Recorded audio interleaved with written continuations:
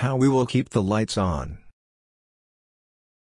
I have been working on the design of our new home network. We are moving next month and I'm taking the move as an opportunity to update our network. Because our part of the world suffers occasional power outages, I've decided to try to harden our house against power loss. When the power goes off, we have several UPS units to keep our PCs and network alive for a while.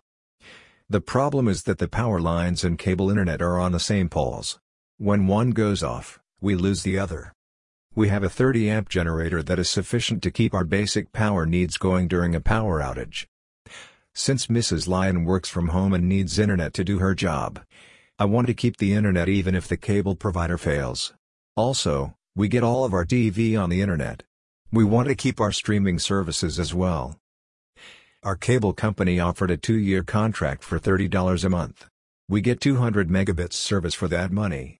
T-Mobile offers a 5 grams internet service for $50 a month. The cell service tends to stay up during power outages. Ideally, we should have both internet sources available without having to plug and unplug them. It turns out that there are multi-homing routers that manage multiple internet connections simultaneously. Best of all, a really good one costs only $50. Of course, buying a router is only the first step. We also need a Wi-Fi access point. Most consumer routers also include the Wi-Fi access point. The more specialized multi-homing products don't include the radios. Fortunately, it doesn't break the bank to buy a standalone access point. The new house will have 2 separate internet suppliers. This configuration should give us broadband even if the power goes off. Last night, I realized that I may have planned myself into a corner. Once we go on our emergency power, how will we know when the utility power comes back on? Our generator interlock uses the main panel for the house. That means we won't see anything change when the utility power returns. I fretted about that. Would we have to go outside and see if the neighbors have power? Are there street lights that will come on? It turns out that we can get an alarm that will go off when power is restored. It's an easy hookup in our power panel.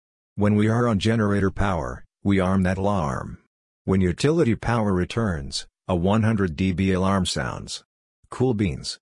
When the power goes out we will have heat and hot water. Our refrigerator, freezers, general lighting, computers, and TV, including streaming programs will be available. Best of all, Mrs. Lyon won't have to run extension cords all over the house.